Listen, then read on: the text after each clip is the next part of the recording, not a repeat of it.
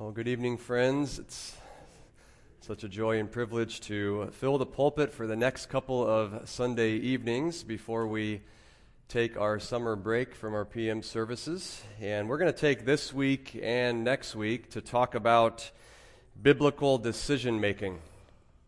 And I will say, even taking 2 Sundays to address this topic is going to be more like an introduction to the issues, a general overview, because it's such a broad topic, such a practical topic. We could do an entire series. We could spend an entire semester going through these issues. So this is just at least to get our biblical bearings when it comes to decision making in the Christian life. And the longer I'm in ministry, the more I recognize the need to teach on this topic on a regular basis. In fact, in my experience in vocational ministries, there are really 2 areas in which I have received the most questions, in which I have been sought out to give counsel. The first area has to do with ministering to friends, family, acquaintances, coworkers that are professing believers, but they either don't go to a church or they go to a very shallow ministry, and it's how to interact and minister to someone in one of those environments. And then the second area that I've received the most questions about in pastoral ministry is this: how do I make this significant decision in my life when God doesn't tell me what to do in His Word? And we might even frame it up this way: how do I know God's will in a decision I have to make when He hasn't revealed to me what His will is? And just so we're thinking in the right categories, here are some of the examples of the types of questions and decisions that I'm talking about. I have this job opportunity. How do I know if the Lord wants me to take that? I'm thinking about moving to another home, another city, another state. How do I think through that issue as a Christian? I'm thinking about training for ministry, seminary. How do I know if I should pursue that? What about furthering education? Should I go to college? If so, which one? I have this investment opportunity. How do I decide if I should do that? This career path interests me. How do I know if this is the one the Lord wants me to go down? This person interests me. How do I know if the Lord wants me to pursue them and marry them or wait for someone else? How do I make that decision? So this is a particular burden I have as a pastor because it is so relevant in pastoral ministry and obviously relevant to our lives. Every day we're making decisions to varying degrees of significance, and the sheer amount of questions that come my way on this topic would demonstrate there's a lot of challenge when it comes to this issue and a lot of confusion when it comes to this topic. So that's one reason why I wanted to take a few Sunday evenings here and address this. That leads to an additional reason I have, and that is it's not only a common challenge that we face as Christians because we have an abundance of decisions that we have to make that God hasn't addressed in His Word, but it's also an area in which there is such a high degree of spiritual immaturity and a lack of discernment. How people in evangelicalism today make these significant practical life decisions is one of the clearest evidences of the spiritual state of the church, the spiritual immaturity of the church at large. Now, you say, what do you mean? What are examples of spiritual immaturity or a lack of discernment when it comes to making these practical decisions in the Christian life? Well, I'm going to list some of these out. We're not going to take time to critique them and evaluate them because I've done that somewhat recently in Grace Life. A year or so ago, we walked through this in our charismatic series. I've also gone through this fairly recently with our young adults, but I wanted to at least list them out so you can understand what are the types of areas that are common or the types of methods that are common but are actually evidences of spiritual immaturity and a lack of discernment. So what is the common way that people make decisions today in the church? Well, laying out a fleece, that's one popular method. This is the practice of asking God to speak directly to you through a providential sign that you and the Lord agree upon beforehand. Interestingly, the Lord never really agrees, but we just assume He does. Pragmatism would be another common method. What does this mean? Well, because something worked, For someone else, or something worked last time I did it, oh, that validates the method. That means I should continue to make decisions that way. So pragmatism. Casting lots would be another method. It doesn't take that form today. Today it might be flipping a coin, drawing straws, but assuming the Lord is communicating His will to you through using these devices. Interpreting so-called open and closed doors. That's a very common one today in the church. This is the practice of the Lord giving you guidance and revealing His will as you rightly interpret His providence. And as you're beginning to make one of these significant decisions, if things start to get hard, if doors are closing, so to speak, that means you're moving away from God's will. But if things start to go smoothly and it gets easier and everything's lining up, well, that means you're getting close. You're moving into God's will. Others might be so bold to say that God helps me make these significant life decisions by speaking to me in dreams or just a vision. A more subtle approach is to believe that God's Spirit impresses upon me what He wants me to do in any given situation. How does He do that? Well, He gives me a strong internal impression, a holy hunch, an inner prompting. That's how He leads His people, and He helps them make these practical decisions that He hasn't addressed in His Word. So these are just some examples, but it is astonishing to see how many of these methods are alive and well today in the church, accepted, tolerated, taught, practiced. And you say, is it really as common as you're making it sound? Well, let me ask you, many of you have been in some church context for many years now. And I want you to consider, how many times have you heard a testimony of how the Lord led a person to a particular situation that sounded something like this? And I'm going to use just a hypothetical example here. Imagine a guest pastor coming to town. So he's got a church in a different state and he ministers there.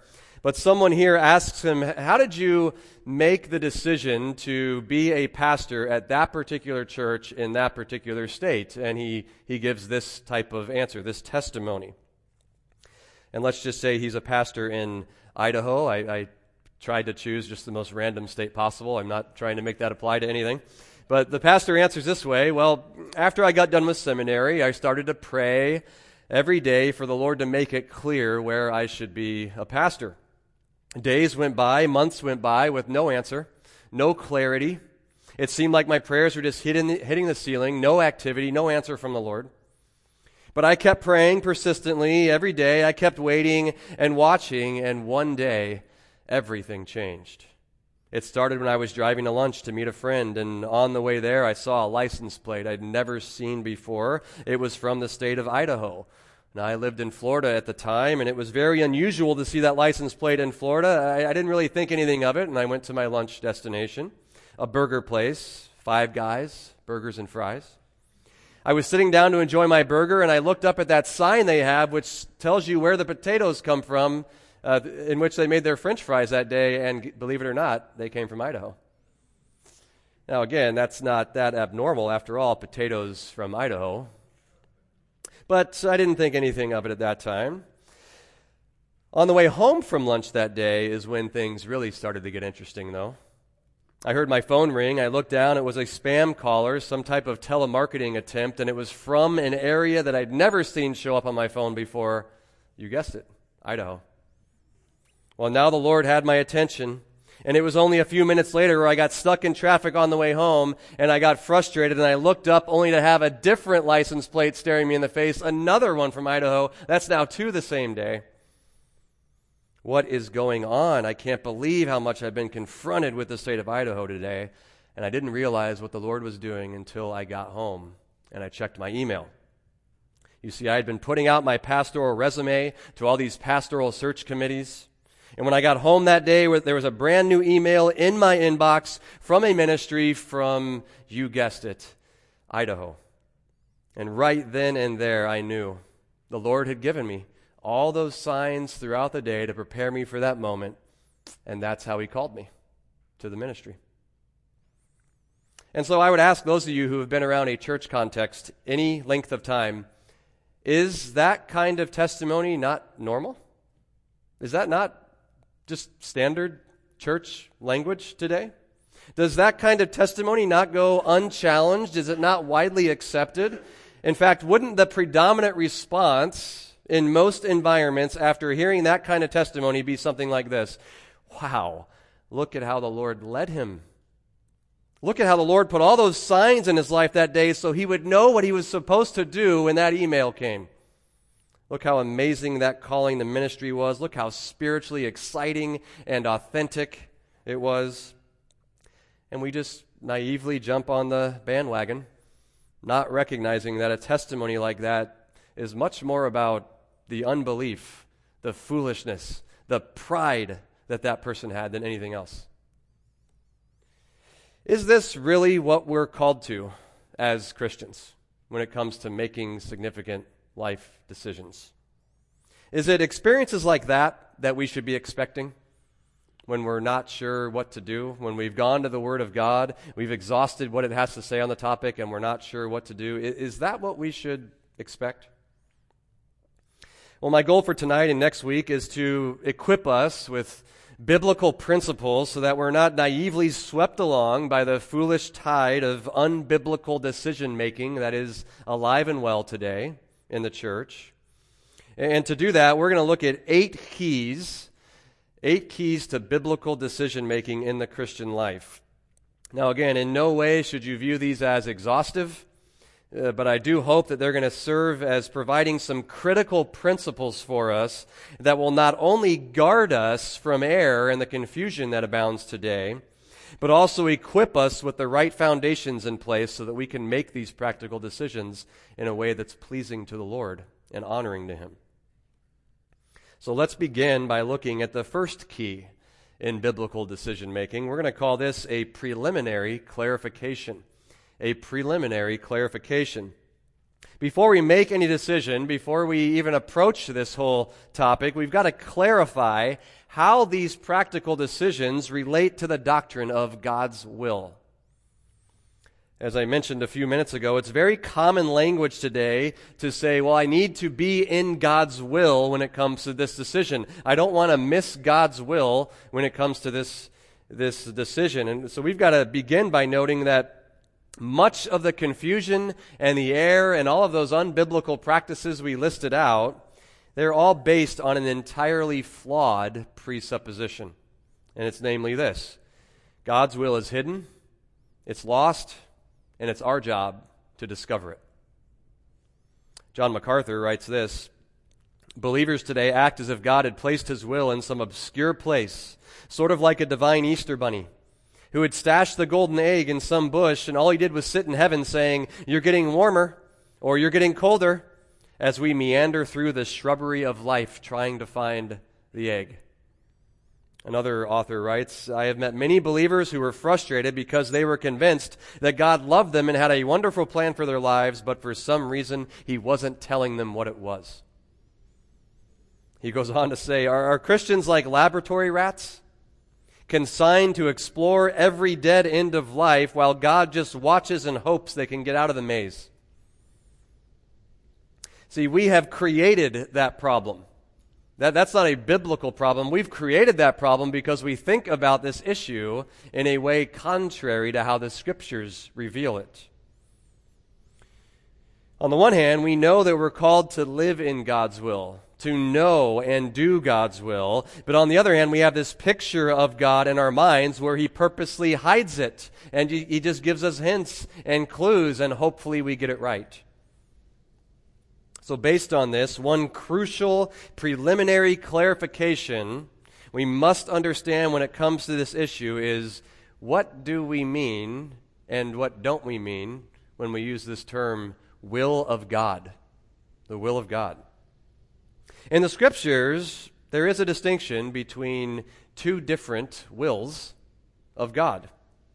When we talk about God's will, which one should we be referring to? Are we talking about God's sovereign plan for the entire universe? His predetermined plan for everything that will or has happened in history. This will is really interchangeable with God's providence. Psalm 115, verse 3, our God is in the heavens. He does whatever He pleases. He does whatever He wills. Ephesians 1:11, God works all things according to the counsel of His will. James 4:15, you ought to say, if the Lord wills, if it is in the Lord's providence, His sovereign plan, we will live and do this or that.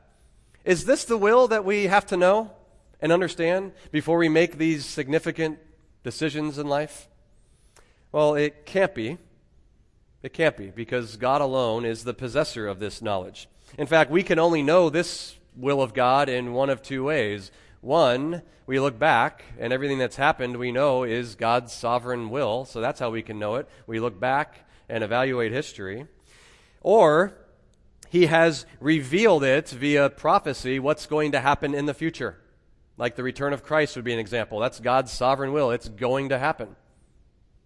But other than that, we can't know it. We're not designed to know it. And here's the crucial point about this sovereign will. There's no point in trying to figure out if you're in or out of it, because everyone's in it all the time, no matter who they are, no matter what they're doing.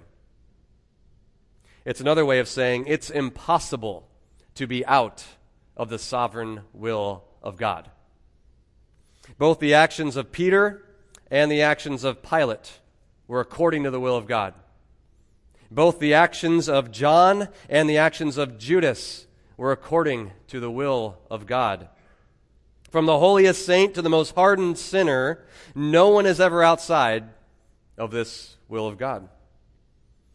Other than the passages that talk about the human players in the crucifixion of Jesus, I think one of the most helpful verses when it comes to this is Genesis chapter 50, verse 20. You can turn there. You probably already know it. Genesis 50:20, a great verse to illustrate this point. You probably remember the context. Joseph's brothers had acted sinfully. In envy and jealousy, they had conspired to leave him for dead out in the desert. They changed their minds, sold him into slavery. They then lied to their father Jacob about his son Joseph's whereabouts, giving him the impression that Joseph was dead. Long story short, Joseph ends up in Egypt. As the years go by, he rises up the ranks of power until he is second to Pharaoh only. His brothers and family have come to Egypt to get food due to a famine, and this sets the stage for the reuniting of these two parties. Once the brothers recognize that this high-ranking man over Egypt is none other than Joseph, their brother, the one they betrayed years earlier, they fear for their lives. And Joseph responds to them with some remarkable theology. Genesis 50, verse 20. As for you, speaking to his brothers, you meant evil against me, but God meant it for good, in order to bring about this present result to preserve many people alive. Now notice that. It doesn't say you meant evil, but God was able to turn it around. He was able to use it for good. No, you meant evil, but God, through those very same actions, meant something else. He meant good.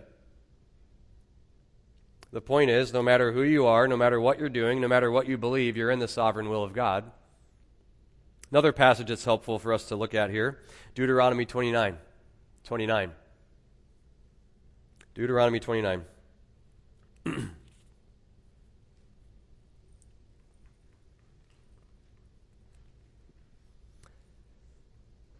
The secret things belong to the Lord our God. What are the secret things? He hasn't revealed them to us. His sovereign plan, that which we don't know the details of. The secret things belong to the Lord our God. So it is not accurate to say that the will of God is lost, as much as we can say we don't have access to it. We're not supposed to know it. God hasn't revealed it to us. We're not going to know it. But there is another will of God in Scripture, and this is called the moral will, the revealed will of God. This is referred to as God's moral commands that are revealed in the Scriptures, teaching us what we are to believe and how we should live. This is what God desires for us, what pleases Him, and what He's revealed to us in His Word. In contrast to His eternal will, His sovereign will, this moral will can be fulfilled. It may be violated. It may not be fulfilled. In fact, look at the rest of Deuteronomy 29:29. The secret things belong to our God, but the things revealed belong to us and to our sons forever, that we may observe all the words of the law. See, He reveals so that we may observe. There's His revealed will. This is why we're never commanded in the New Testament to find God's will. The emphasis is always on knowing and doing it. The Scriptures operate under the assumption we can know it, we can obey it, and we're commanded to walk in it. Just look at a couple passages really briefly on this. Ephesians 5:15.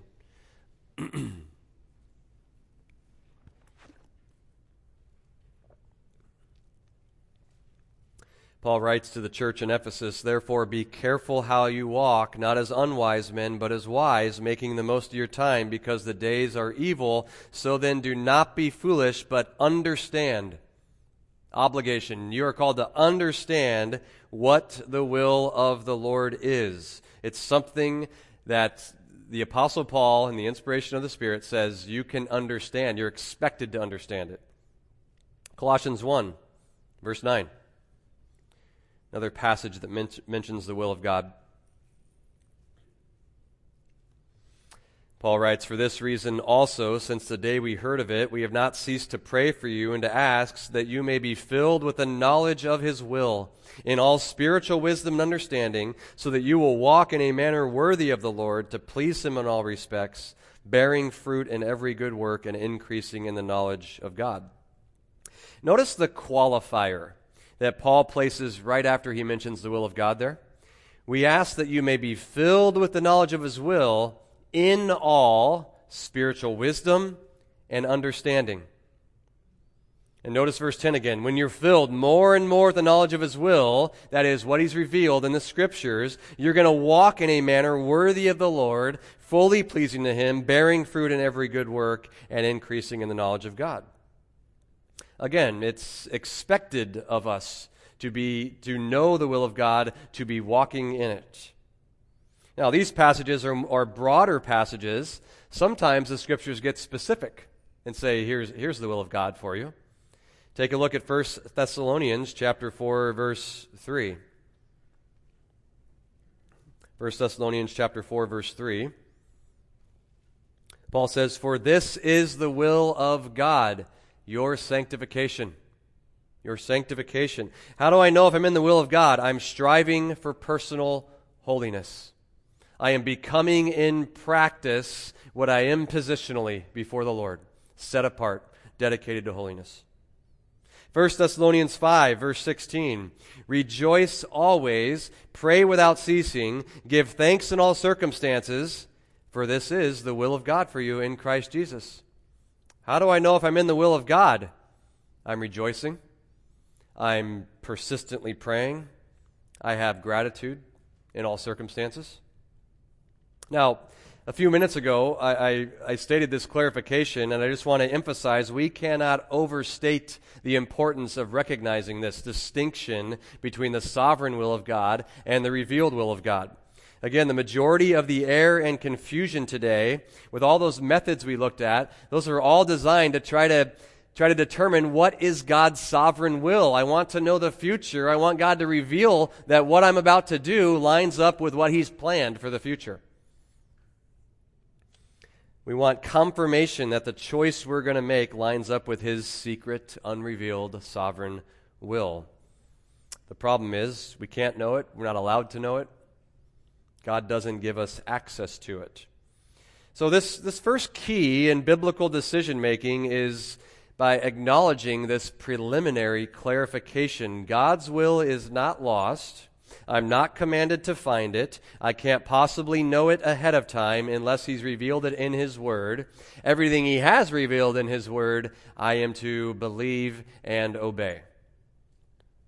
That leads us to a second key in biblical decision making.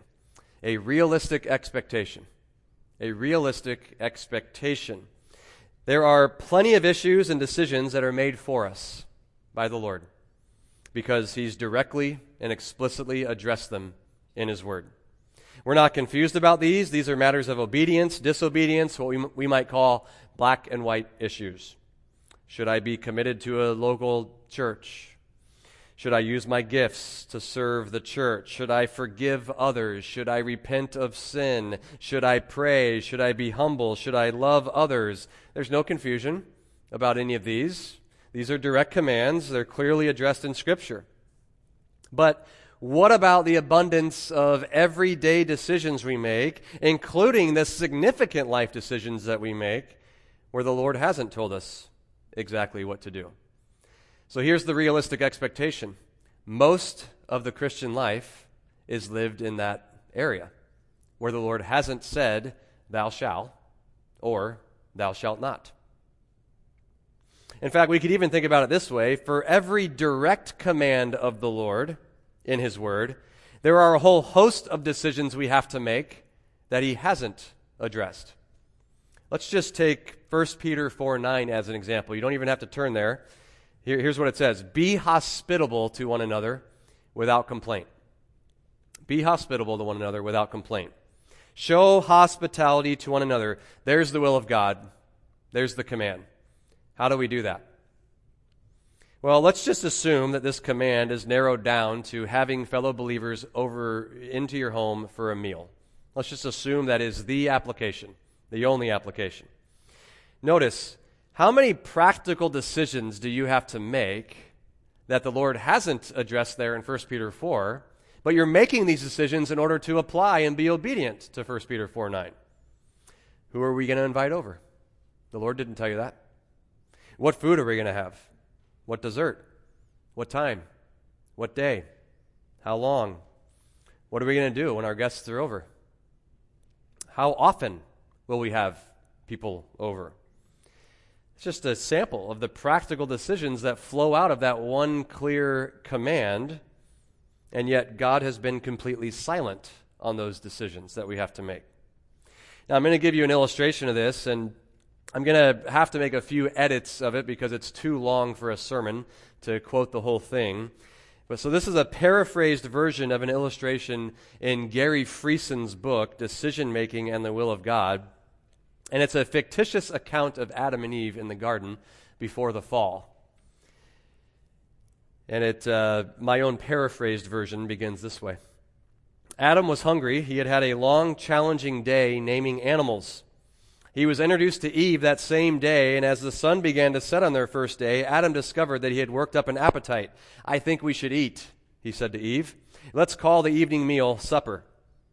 As they discussed how they should proceed, they decided that Adam would gather fruit from the garden and Eve would prepare it for the meal. Adam set about his task and soon returned with a basket full of ripe fruit. He gave it to Eve, and he went to relax in the soothing current of the river until supper was ready. But just a minute or so went by before he heard his wife's troubled voice. Adam, I need your help. I don't know which of these lovely fruits I should prepare for supper. I've prayed for guidance from the Lord, but I'm not sure what he wants me to do. I don't want to miss his will on my very first decision. Adam, would you go to the Lord and ask him what I should do about supper? Adam understood Eve's dilemma, and he went to speak with the Lord.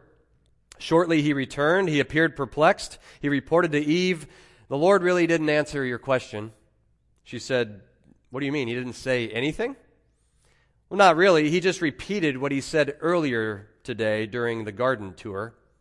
From any tree of the garden you may eat freely, but from the tree of the knowledge of good and evil you shall not eat. I assure you, Eve, I steered clear of that forbidden tree.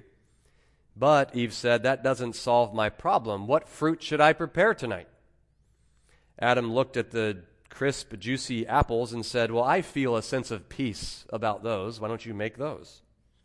Eve agreed and told Adam she would call him when supper was ready.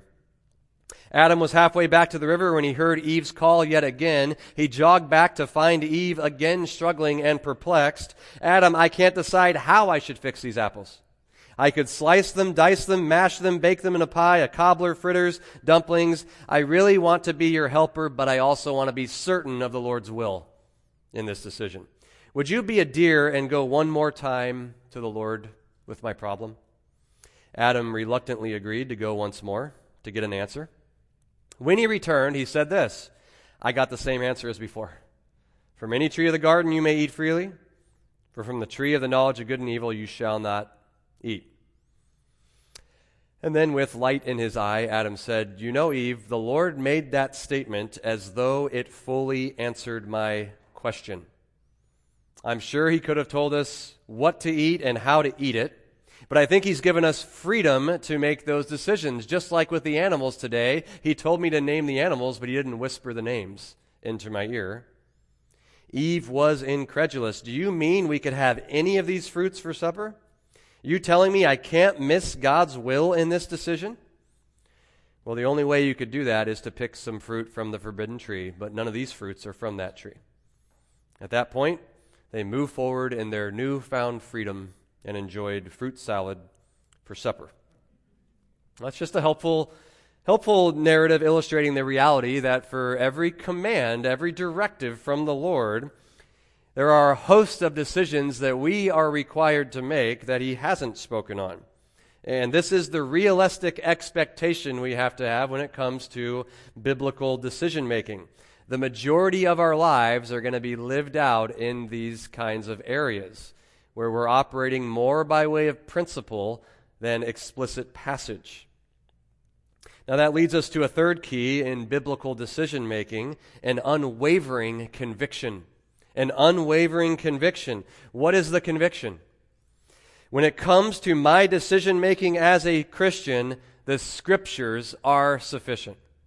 The Scriptures are sufficient. With regard to revelation from the Lord, answers from the Lord, clarity from the Lord, the believer needs nothing additional to Scripture in order to live a faithful Christian life. We need nothing more from the Lord in order to make all of these practical decisions in a way that's honoring and pleasing to Him. Now, sufficiency of Scripture, as you know, does not mean that all information, all kinds of truth are contained in the Bible. It does not mean that Scripture gives us everything we need for surviving and living life in this world. Scripture doesn't teach us how to use a computer, how to drive a car, how to balance your checkbook, how electricity works, etc. So what does it mean? What are we talking about here with this term? Let me just give you a few definitions here of the sufficiency of Scripture. It means that all truth necessary for our salvation and our spiritual life is taught either explicitly or implicitly in Scripture. Here's another one. The quality of the Bible in which it contains all necessary revelation to know all that God has desired us to know, to do all that God has desired for us to do, and to be all that He has desired us to be.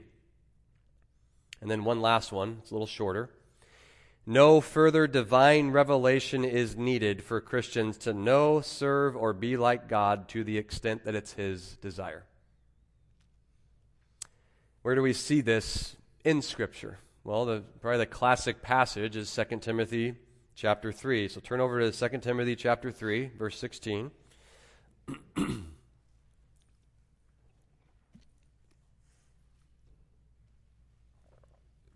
2 Timothy 3:16, all Scripture is inspired by God and profitable. And then Paul just starts listing out its profitability for teaching. So in Scripture, we have all the doctrine we need to know. The truth, which is to control our thinking and living, that's in Scripture. Next, for reproof, Scripture is sufficient to confront the areas of wrong thinking and wrong living in our lives. It'll expose any errant way in us. Next, correction. So once it exposes us and shows us we're wrong, it gives us the corrective behavior, the corrective attitude to put in its place. and for training in righteousness. So its contents will direct us into the right path, into conformity with God's righteousness. What's the result? Verse 17. So that the man of God may be adequate, equipped for every good work. That's the idea of completely capable. Having been equipped for every good work, fully equipped, sufficiently equipped. It means a person of God trained in the Scriptures is sufficiently equipped to meet any scenario, any challenge, any circumstance that has to do with faith, wisdom, obedience, anything in the spiritual life. Now, that passage, even how I've explained it, is not a controversial issue. Most would agree with that in theory. But many deny it in practice. And we have to recognize that this denial of the sufficiency of Scripture in practice is far more subtle than a denial of the authority of Scripture. See, every Christian says, yes, the Bible's true. Yeah, the Bible is authoritative. That is the guide. That is the rule for the Christian life. Absolutely.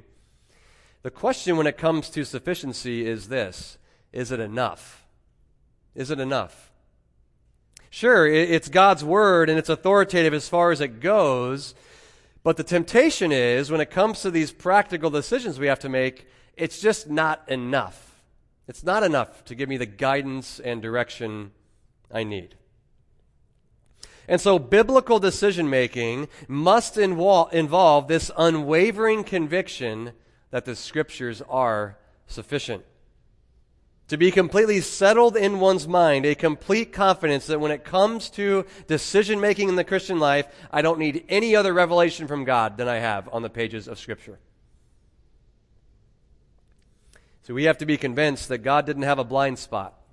He didn't mess up when He inspired the canon of Scripture. He didn't fail to account for all of the challenges and the decisions that we are going to make in our day and age. He didn't have a blind spot.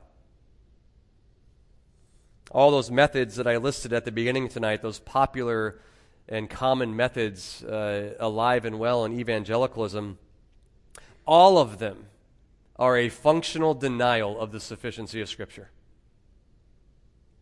When we go outside of the Word of God to hear from God, when we go outside of the Word of God to get guidance and direction from God as He speaks to us, whether it's audibly, whether it's through signs, whatever it might be, we are denying the sufficiency of Scripture. If I need God to give me internal promptings to know what He expects me to do, does that not indicate that I don't really need Scripture, that it's incomplete? Biblical decision-making is the Bible alone, not the Bible plus. We have to be convinced that God has either spoken directly or indirectly. He's revealed all that I need to make this decision. So we've seen a preliminary clarification. We've seen a realistic expectation. We just saw an unwavering conviction. And now a fourth key. This will be our last one for tonight. A fourth key in biblical decision-making. A healthy suspicion. A healthy suspicion. What is this healthy suspicion? It's ourselves. Ourselves. Operating with this mindset, left to myself and my own wisdom and my own sinful heart, I am a great liability in this decision-making process. I have to operate with a healthy suspicion of my heart, resisting the tendency to place any degree of authority in myself, any weight in my feelings, my desires, as though they are communicating God's desires, God's will to me. You're familiar with Jeremiah 17:9?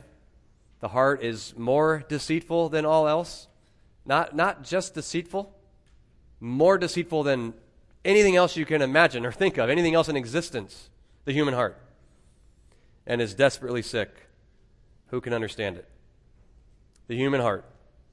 Diseased with sin, characterized by deceit. Ephesians 4:22 says that hasn't entirely gone away when we come to Christ. Put to death the old self, which is corrupt through deceitful desires. Our hearts are biased in favor of lies, in favor of sin. Our hearts justify sin, excuse sin, rationalize sin. Our heart is what makes sin attractive. That is why the Proverbs have a particular term for someone who places any confidence and trust in their own heart and follows it. It's an appropriate term, fool. Fool. Proverbs 28:26. He who trusts in his own heart is a fool. Now, you say, all right, so we just ignore our desires? Don't our desires and feelings mean something in this equation?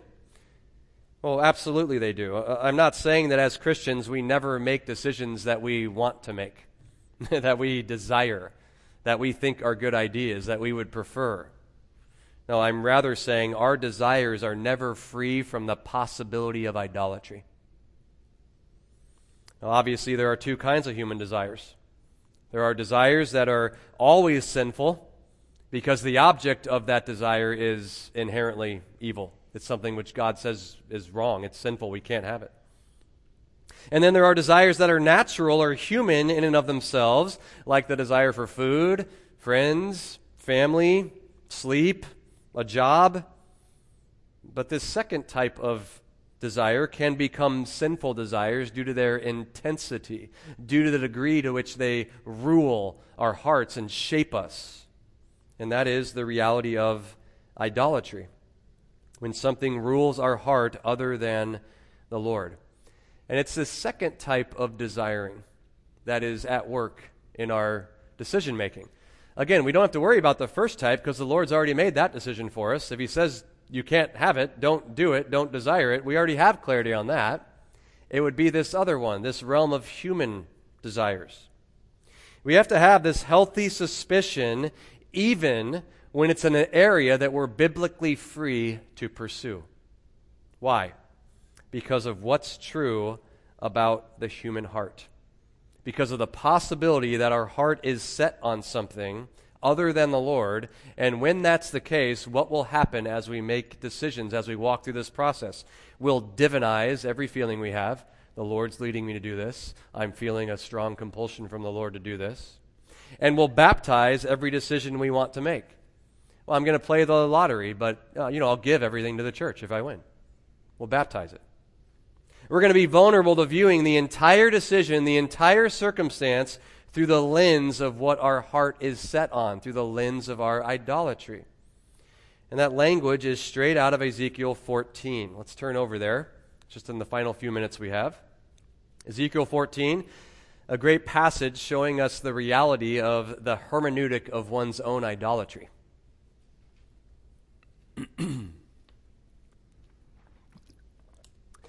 See, we very well may think that we are accurately perceiving reality and ourselves. We very well may think that our desires are free from the contamination of sin, but we could at the same time be looking through the lens of our own idolatry and be blinded by it, and that's what the Lord brings out here. Pick it up in verse 1. Then some elders of Israel came to me and sat down before me. And the word of the Lord came to me, saying, Son of man, these men have set up their idols in their hearts, and have put right before their faces the stumbling block of their iniquity. Should I be consulted by them at all?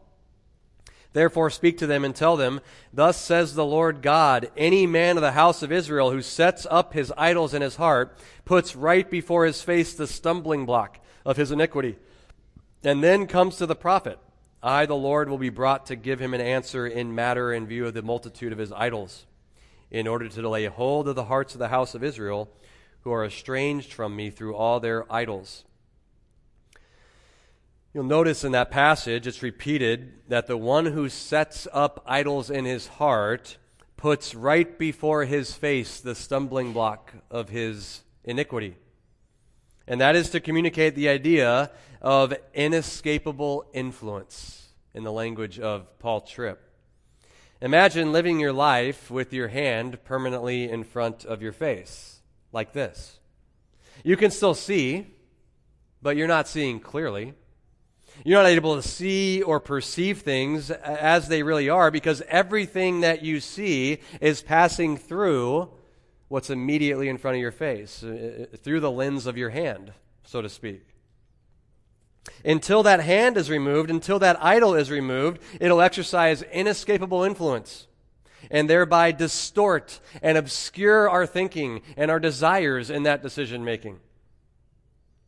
And the point for bringing that up here tonight is this: because of the reality of idolatry and the subjectivity of evaluating our own hearts and our own desires, even when they are for benign things, things that may be good, we should be operating with a healthy suspicion of ourselves because of these realities. It's very easy for us to desire something so much that it gets transformed into this spiritual pursuit, when in fact we could just be justifying unbelief or pursuing a sinful desires. Now you say, all right, well, how do I know if I'm doing that? How do I know if I'm following my heart? How do I keep myself from being vulnerable to that in the decision-making process? Well, come back next time, and I will attempt to answer that in part 2, but I'll give you a hint where we're going. We're looking at 8 keys to biblical decision-making in the Christian life. So tonight we've seen a preliminary clarification, we've seen a realistic expectation, we've seen an unwavering conviction, we've seen a healthy suspicion. Next time, we're going to see a godly prioritization. So that is, making decisions that are flowing out of a biblical value system. A godly biblical priorities. They are to govern our decision making. And then we're going to see a liberating obligation. A liberating obligation. We have freedom, just like the example with Adam and Eve. We have the freedom to make a lot of choices that in and of themselves aren't dishonoring to the Lord. So it's a liberating, it's freeing, but at the same time we have an obligation to be wise, and we are responsible for our decisions. So a liberating obligation. And then we're going to look at a discerning emulation. We're going to look at examples in Scripture, primarily of the apostles, who applied their own reasoning and wisdom to circumstances and said, it seemed best for us to do this. I thought it was best to send you Epaphroditus, just to name a few examples. So we'll look at a few examples in Scripture. And then lastly, we're going to look at a resolute submission. A resolute submission. What is that? After we have exhausted our responsibility, we've exhausted all avenues of wisdom, we are to move forward in faith, make the decision, and entrust ourselves ahead of time to the Lord's sovereign will, whatever would come to pass. So a resolute submission. That is where we are heading next week. Well, let's pray as we close tonight. Father, may these truths serve to turn us more and more away from the world of uncertainty and our flesh and the world of subjectivity and immaturity to the world of your word, where there is objectivity, there's clarity, there's sufficiency, and there is authority. You're so kind, and we're so thankful that you've given us everything that we need. And therefore we ask that you would guard us from looking elsewhere for direction, and you'd help us to cling to your testimonies, for they are our life and our good. It's in Christ's name we ask. Amen.